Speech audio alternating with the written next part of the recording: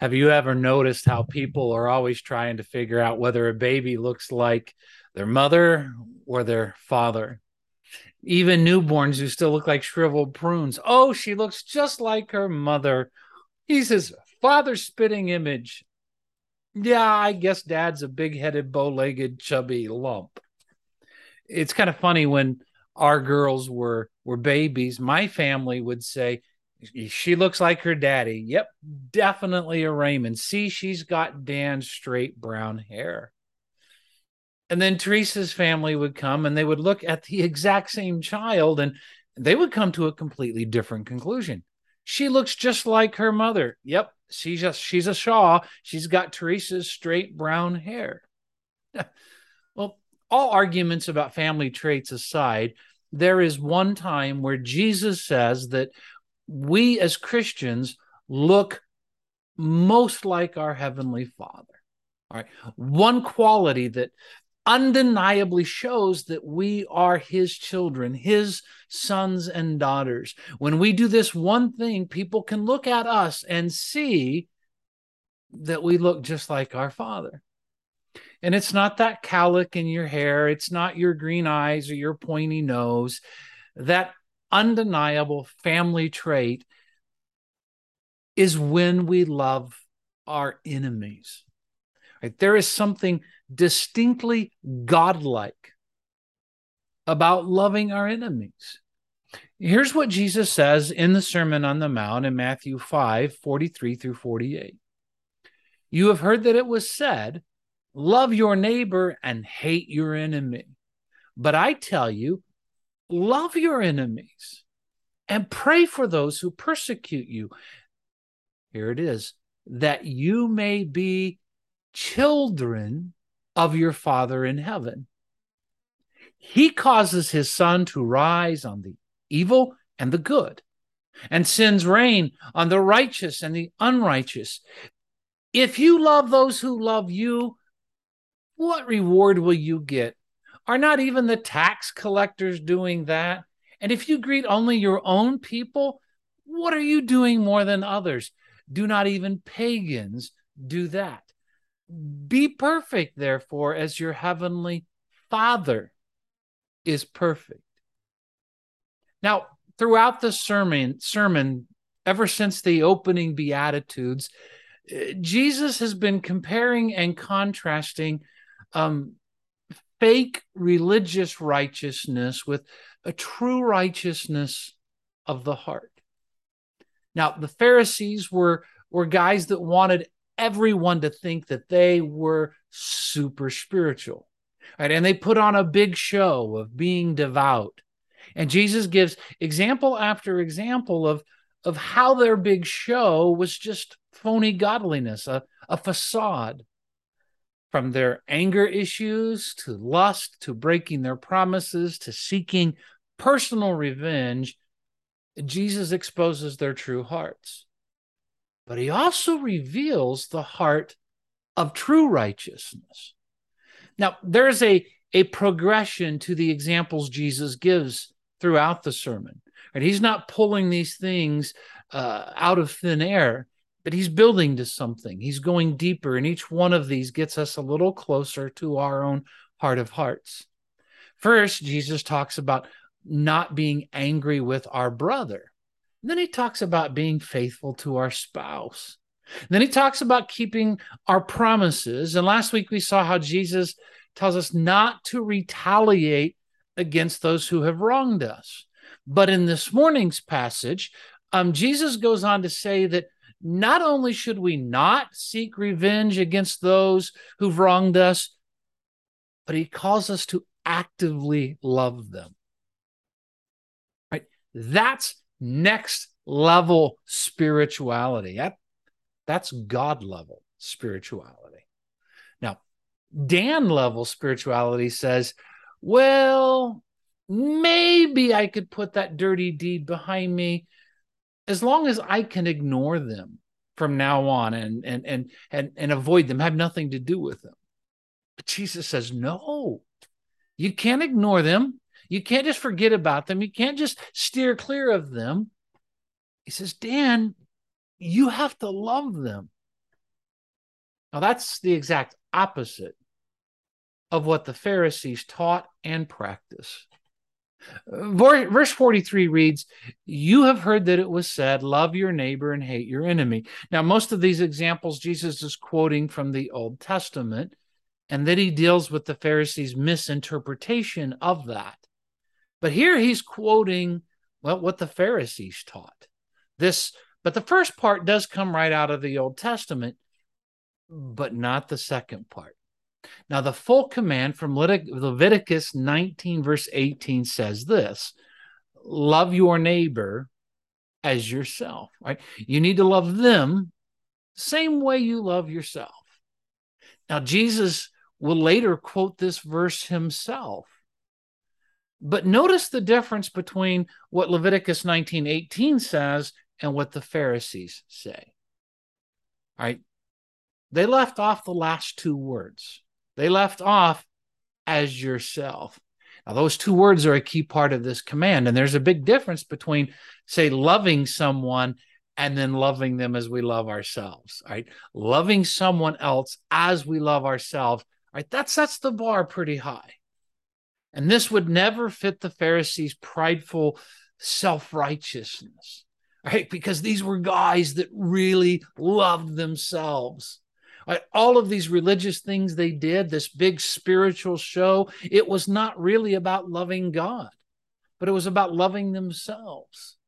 And Jesus describes how they made a big show out of giving. Right? They would have trumpeters who would let everyone know that they were about to make a big donation. They were going to put a lot of coins into the box.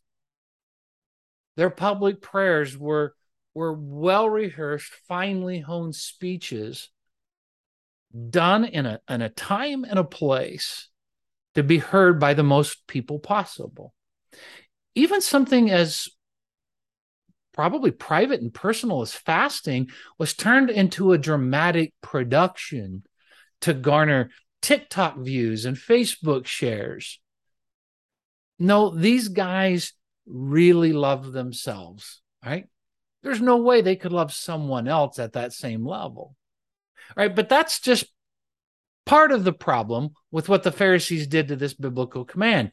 Not only did they leave the first leave part of the command off, they added something to it, right? And this one addendum completely changes its meaning. So what they have is love your neighbor, with that one part left off, and hate your enemy. Right? The Bible never said hate your enemy. They just assumed and added that part. Now, here's how their reasoning worked. Well, the law says that I'm supposed to love my neighbor. And my neighbor is, well, that's one of my own people, someone of my own race and my own religion, someone of my own tribe, a fellow Jew. That is my neighbor. Well, other people, they're not my neighbors, right? I don't have to love them.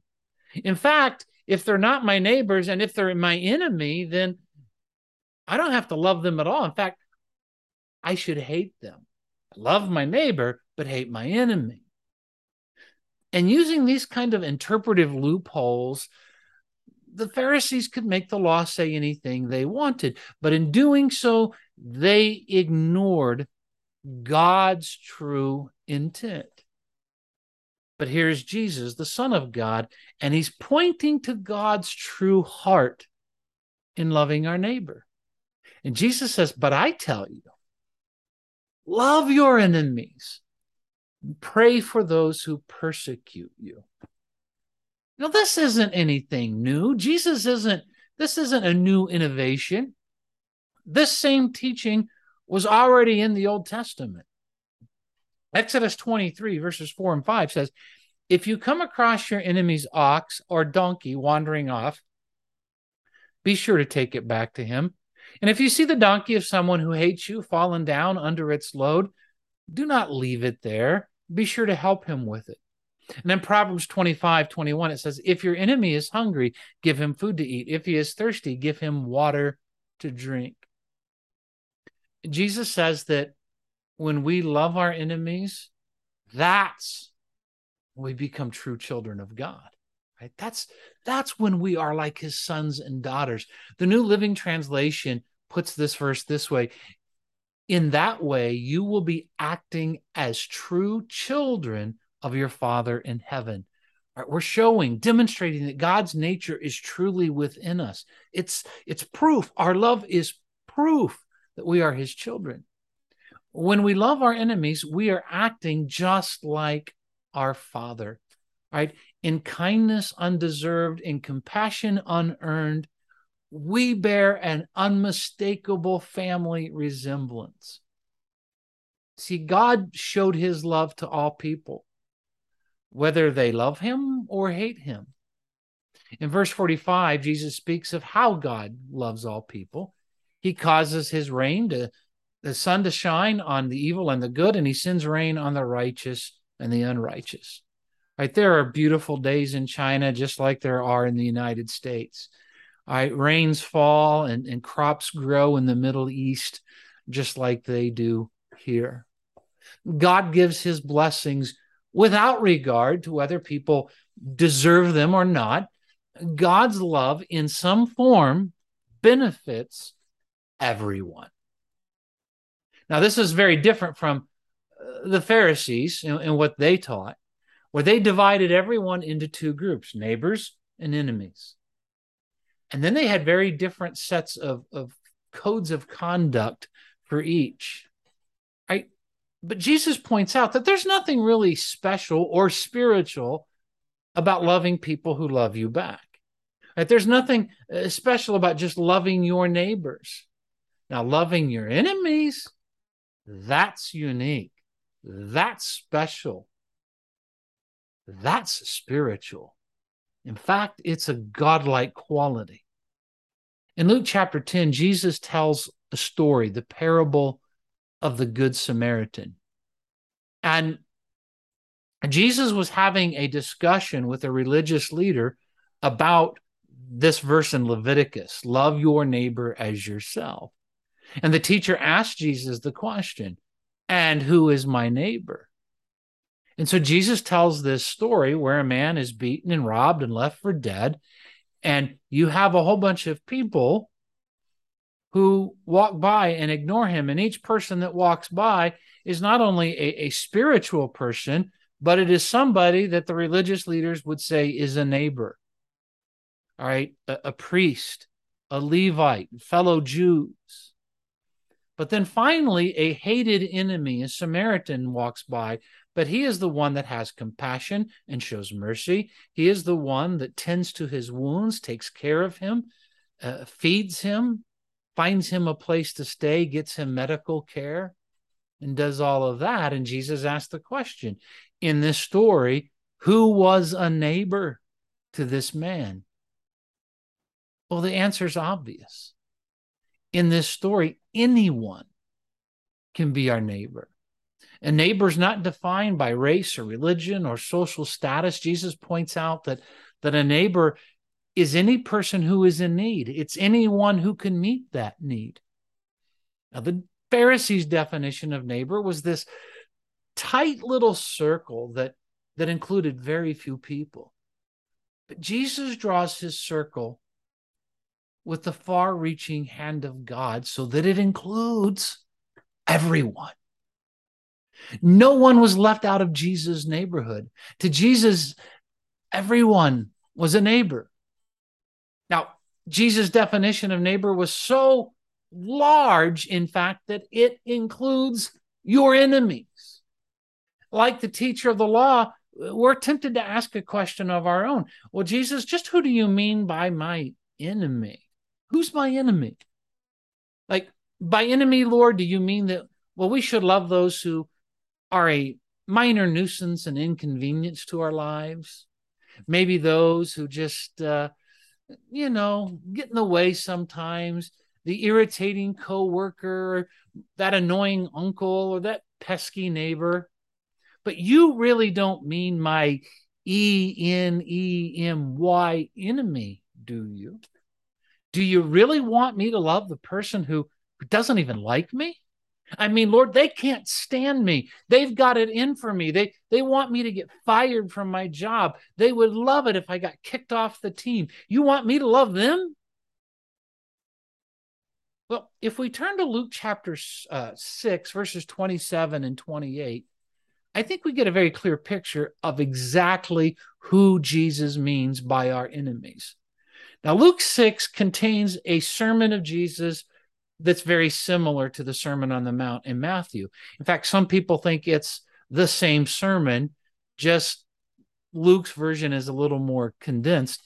Other people think, no, it's a totally different sermon, but Jesus talks about a lot of the same stuff. But whatever the case, in verses 27 and 28 of Luke 6, we see exactly who Jesus means by your enemies. Here's what he says. Love your enemies. Do good to those who hate you. Bless those who curse you. Pray for those who mistreat you. All right? So Jesus defines our enemies here with three things. All right, first, your enemies are those who hate you. This isn't just somebody who's mildly annoying or inconvenient. Right? This word means to detest or abhor. Right? They hate you, but there's more. This person doesn't like you at all. They can't stand you. Not only that, they stay away from you. Now, the word here also contains the idea that they wish you harm. Right? They have ill will towards you. Right? They're at least hoping something bad happens to you, maybe even going out of their way to see that something bad does happen to you. One of my Greek dictionaries defines the word this way: to pursue someone with hatred. So this person really doesn't like you, and they want you to know it. And what does Jesus say? Love them. Love them. All right, secondly, your enemies are those who curse you. Now, in a very specific sense, cursing you was somebody who would invoke a formal denouncement on you. Right? It was to call upon God or the gods to bring about calamity in your life. But a curse could be speaking any sort of evil or ill will against you. This is the person who, all right, they spread malicious gossip about you. They tell lies. They try to undermine you with others. Right? This is also the person who will insult you to your face. They will use words to injure you, to embarrass you. They post malicious stuff online. When it comes to talking to you or about you, this person uses their words as finely sharpened weapons. But what does Jesus say? Love them. Thirdly, your enemies are those who mistreat you. Now, Jesus says our enemies show their hatred in their actions. Not only do they not like you, not only do they speak evil of you, but they act with evil intent. The word that Jesus uses here literally means to bring a false legal charge against you. So this is someone who will go into a court of law, all right, and swear to tell the truth, the whole truth, and nothing but the truth, but then lie about you to make you look bad, all right, to make you go to jail, to make you pay a fine. All right, this person will lie, will cheat, will scheme to hurt you. And what does Jesus say? Love them. Love them. Now, it'd be real easy for me just to end the sermon here. After all, we understand what the passage means. But knowing and understanding aren't enough. It's the doing that counts. And that's where this gets really tough, when it comes to actually loving our enemies. There was a speaker at a conference that I attended years ago who talked about there were certain passages in the Bible where he would write in the margins, YBH, which means yes, but how? Right? There are certain passages that we understand them, they make sense, but we wonder, yes, Lord, but how do we do this? I know what you mean, but how do we actually accomplish this? There are difficult sayings that we understand well enough. We just don't seem to be able to live it out in real life. The most difficult verses aren't the ones we don't understand. They're the ones that we understand perfectly well, just don't want to do them. Well, let me give you some help in the but how, Lord? Let me give you some help in that area. Now, full disclosure, I don't have this figured out. Loving my enemies is not a spiritual discipline that I have in any way mastered. Now, I can say that over the years, I've been given ample opportunities to take the high road, to keep my mouth shut when slandered or lied about. I've even on several occasions turned the other cheek. But actively loving my enemies, blessing my enemies, acting to seek good for them, that's hard stuff. And I struggle with it, just like I'm sure you do. But if we go back to Luke chapter 6, 27 and 28, not only does Jesus describe our enemies in three ways, but I think he also gives us three specific ways that we can love them. Let me read this again. Do good to those who hate you, bless those who curse you, pray for those who mistreat you. So, first is that we've got to do love in action, right? Do good to those who hate us. That's love in action. And when Jesus uses the word love here, he doesn't mean what we usually mean when we use the word love. He's not talking about warm, fuzzy feelings. Jesus isn't saying that we're going to have warm, fuzzy feelings for our enemies, or even that we're going to like them. All right. That's not what he's talking about. And it's impossible, at least at the beginning. Jesus isn't referring at all to what we feel about them. He's talking about what we do, how we act about them. And the way we start loving our enemies is that we do the loving thing. We do good for them, regardless of how we feel. The Old Testament verses we read earlier gave specific examples. If you see your enemy's donkey escape from its pen, what do? Do you shoo it further down the road, or do you return it to where it belongs? If you see the enemy's ox has fallen under its load, what do? Do you laugh at your enemy's misfortune, or do you ease the burden and help the ox back up? All right. So what we've got to do is apply these types of examples to our 21st century life.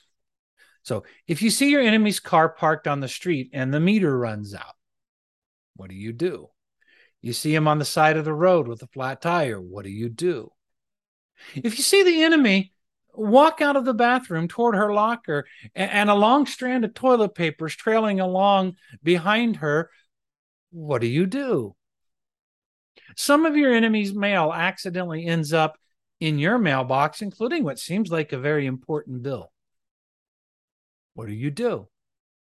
Your boss mistakenly thinks that your enemy messed up a very important account, but you know it wasn't them. What do? You see, how you answer these questions shows whether you're a true child of God or not. Do you look like your Father? Jesus isn't calling us to like our enemies. He's calling us to love them, and that begins with doing good for them. But not only is there love in action, there needs to be love in word. Now, we live in a culture that specializes in insult. I mean, we praise the barbed comment, the witty zinger, the sharp comeback. I mean, here are some classics. Are you always this stupid? Are you making a special effort today? Don't let your mind wander. It's far too small to be let out on its own. He's lost in thought. It's unfamiliar territory. He doesn't know the meaning of the word fear, but then again, he doesn't know the meaning of most words. I don't know what makes you so dumb, but boy, it really works. I don't think you're a fool, but what's my opinion compared to thousands of others? But Jesus doesn't call us to return hateful words with sharply barbed insults. We're to return hateful words with kind words. In response to insults, we offer compliments. If they wish us ill, we wish them well. We return curses with blessings. Bless those who persecute you. Now, loving in word, I'll be honest with you, that can be even more difficult than loving in action. See, loving in action, many times we have time to think about it, to consider it. We have a moment to deliberate and choose our plan of action. But our speech so often comes out in the spur of the moment. Right? We speak without thinking. We blurt out of our hurt feelings. We say hateful things before we've had a chance to really think about what we're saying and to consider being loving with our words. So the next time that you're either speaking to your enemy or about your enemy, keep the following two things in mind. Number one, wait to respond. All right. Pass the words through a mental filter. Is this the loving thing to say? Don't just blurt out the first thing that comes to your mind. Number two, weigh your response carefully. Are your words designed to bless or curse? So love in action, love in words. The third way we can love our enemies, Jesus says, is to love in prayer. And we may not always be able to do good for our enemies or to say kind words to them. We might not even find it possible at first to bring ourselves to that level of obedience. But one thing we can always do is we can pray for them. In fact, if you're struggling to love an enemy in your life, I would recommend doing these three things in reverse order. All right, love them in prayer first, love them in words second, and then love them in action. Begin with prayer. There is no greater place that we can go with our enemy than to God in prayer. For it's only in God's strength that we can truly learn to love our enemy. It's only with his help that they may cease to be our enemy and become our brother or our sister. Dietrich Bonhoeffer, a German pastor in World War II, he wrote a book about the Sermon on the Mount, and he wrote it at a time when the Nazis were rising to power in his country. And ultimately, he would die a martyr's death in a Nazi concentration camp. But here's what he writes about praying for our enemies.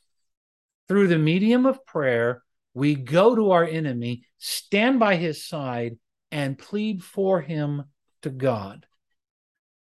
You get the gist of what he's saying there? We aren't just praying for God to do something about our enemy, for God to put our enemy in his place, but we're seeking God to bless them. So even when we're struggling to find the strength to love them ourselves, we can ask God to love them with his perfect love. By praying for someone, you're investing in their life. And the more you invest in someone's life, the more you will care for that investment. And the more you care for that investment, the more you're going to want to look after it. And thus, in prayer, we learn to love our enemy. So the next time you really want to tell them off, you want to give them a piece of their mind, you're tempted to put them in their place, bow your head and pray. Pray something like this. Heavenly Father, my enemy is your creation. You put them on this earth and you put them in my life for a reason and a purpose. I know you love them, Lord. You sent your son to die for them that they might have an eternal relationship with you and ultimately with me, Lord. So God, I pray that they would know just how much you love them and that they can see how much you want to bless their life. Lord, I pray that you might give me the same love for them that you have. And may we begin to experience on earth just a taste of that relationship that we will have in heaven. And as you go to God in prayer for this person, you'll just watch that hate begin to melt away. And God begins to open the door to loving them in word and in action. Loving our enemies is impossible on our own. But with God's help, we could do what we could never do by ourselves. All right. And that's why we must love our enemies in prayer. Now, if you do these three things, all right, if you love them in prayer, you love them in word, and you love them in action, it makes all of the difference. If you can pray a prayer of love for your enemy, if you can find a loving word to say, if you can find a loving thing to do, right, then you're well on your way to loving your enemy. That's why we have to learn to love our enemy in prayer. And when we do that, we show that we're a son or a daughter of God. We look just like our Father.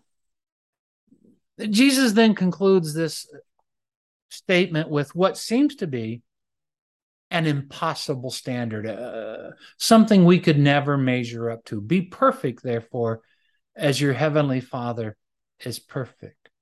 Now, I don't think that in this life we will ever reach a state of absolute sinless perfection. I don't think we reach that point until we're actually with Jesus in eternity.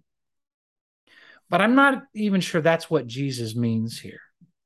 This word literally means to be mature. And it's often translated that way. So I think what Jesus is saying here is, I want you to be grown up in love. I want you to be mature in love. And when we can love even our enemies, that's when we look like our Father in heaven. Thank you. And God bless.